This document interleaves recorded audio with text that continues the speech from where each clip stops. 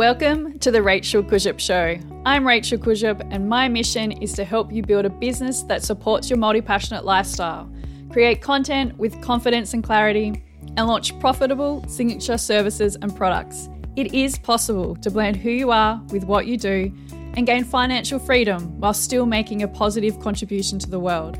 I've helped over 3,000 people across my workshops and programs become respected and successful leaders and creators in their community. I know you have big dreams for your business and life. So, are you ready to be seen and heard? In today's episode, I'll show you how to make it happen.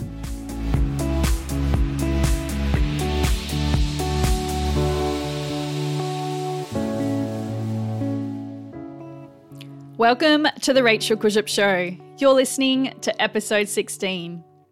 Today, I want to chat more about ethical marketing, specifically 4 tactics that have been criticised this year: charm pricing, countdown timers, bonuses, and post-it note walls. If you've been wondering what they are, how they're used, and what you need to consider before implementing them in your business, then this episode is for you. While I think we can all agree strategies like incorrect use of trigger warnings, the manifest money messaging and telling people they need to buy a service or a product, otherwise they won't be successful, are unethical and should never be used. I talk about these in detail in episode 2. Things become grayer when we look at specific marketing tactics on their own.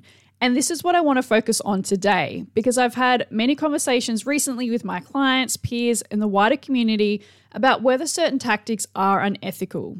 These conversations are important, and I'm glad we're having them because there is a lot of things that need to change in the business world. Bro marketing, as it's been called, is gross, sleazy, and unethical. It's the reason why so many of my community, and maybe you do too, shy away from using marketing and sales tactics in their business. As a result, most of the marketing we see and is being used on us is some form of bro marketing. So we believe that this is the only way we can build a successful and profitable business.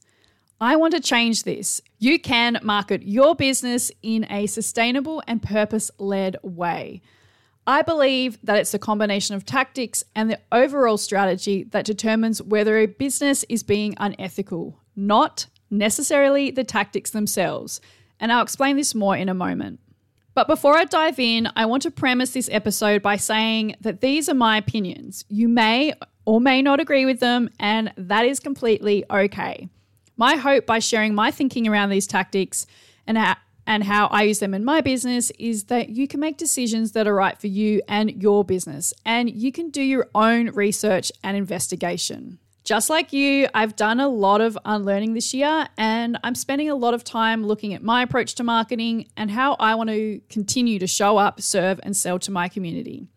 This means I reserve the right to change my mind, and if you're listening to this episode later, I may have changed my opinion and I may no longer be using these marketing tactics in my business. So let's dive in and look at the marketing tactics that have come under fire this year. Charm pricing. Charm pricing, also known as psychological pricing, is a pricing strategy that uses odd numbers, often 5, 7, and 9s, to influence perceived value and convince customers and clients to buy. We read left to right, so when we see a product for $99, we perceive it to be closer to 90, not 100. This goes the other way too. If you want to make your offer look premium, science says you should end your price in a 0. So if you've ever wondered why everything at the grocery store is $1.99, this is why. And the same goes for digital products in the business world. That's why we see so many products for $27, $49, and $99. I've used whole numbers and charm pricing, and I've tested out both exclusively this year. I've personally decided to use whole numbers from now on for 3 reasons.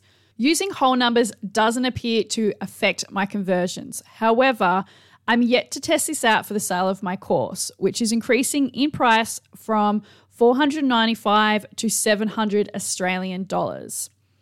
I want my services and products to be perceived as premium products because they are, and I also know a small number of my clients have stated they prefer not to use charm pricing themselves. So should you go out and change all of your prices to whole numbers? I don't believe you need to unless you want to, or it makes sense for your business. Why? Well, pricing is psychological and it will always involve some level of strategy. We're never going to be able to change that, but we can change and control the way we talk about our offers. And I believe you should spend time looking at your messaging, promises, payment plans, and refund policies instead. The focus should be on the customer experience as a whole. Countdown timers. You've probably seen colourful clocks counting down at the top of web pages and emails. Countdown timers are a visual way of creating and showing urgency. They're often used to encourage people to take action and purchase before doors close or a bonus ends. People often misuse them to create fake urgency. For example, encouraging people to buy a course or product in a short amount of time, like 20 minutes before the offer disappears forever. However, the offer is then presented to the customer again next time they click a button and the next, therefore creating fake urgency. This is a terrible marketing tactic, which I don't recommend and personally see as unethical. But I don't believe countdown timers are inherently bad. I have used them on my sales pages for special one-time offers, which really are one-time offers, and I have used them in my emails to let people know when doors are closing to my courses. I use them strategically and sparingly, and I believe they can actually be beneficial to the customer, letting them know that if they're interested, they should reach out to me. Clients have even thanked me for the final reminder. Again, they need to be used within a wider marketing strategy and not incorrectly to scare people into buying. If you're not sure whether you should use them, ask your community if they would find them useful or off-putting. And think about the times you've seen them in marketing that you've engaged with. How do they make you feel? Don't be afraid to ask the hard questions and then act accordingly. Bonuses. Human beings don't like taking action until the very, very, very last moment. So bonuses are a great way to encourage and reward people for joining a program or a course or buying a product. Additional resources, templates, swipe files, or one-on-one calls are often used as fast action bonuses, which normally last like 24 to 72 hours. Bonuses can also be used to increase the perceived value of a service or program or product and offset the price, making it feel more attractive. Many business owners are extorting this factor, much like you can do with charm pricing and overwhelming people with value. You may have seen statements like total value $19,997, but yours today for only $197, and you've spent like 5 minutes scrolling through the list of irrelevant bonuses on a sales page. This, in my opinion, is unethical.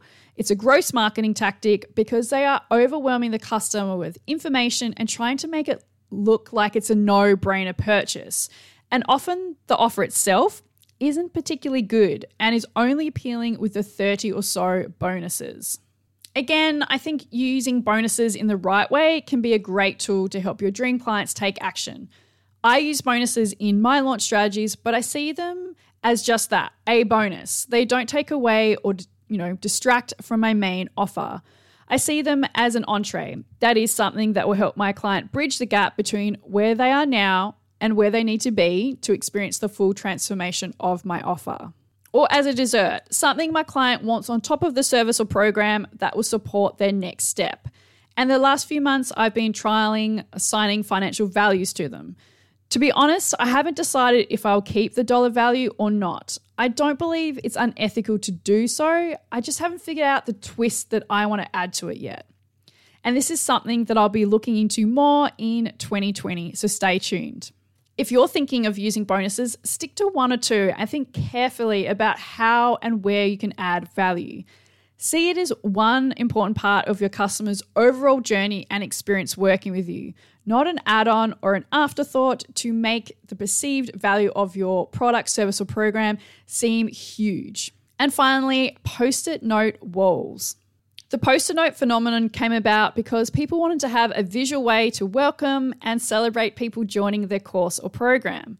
And it also acts as social proof. If 45 other people enrolled, maybe I should too. Social proof such as testimonials, DM screenshots, and numbers, for example, 45 people, are a great way to overcome objections and show that you can do what you say you can.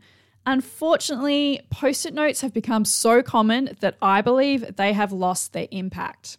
And this tactic, combined with other grey area tactics or clearly unethical tactics, means that the Post-it note wall feels more like a trophy wall or something out of American Pie, the movie, that is. And it's now more about the business owner and what they've achieved or made in profit, and less about the people who have chosen to invest in them.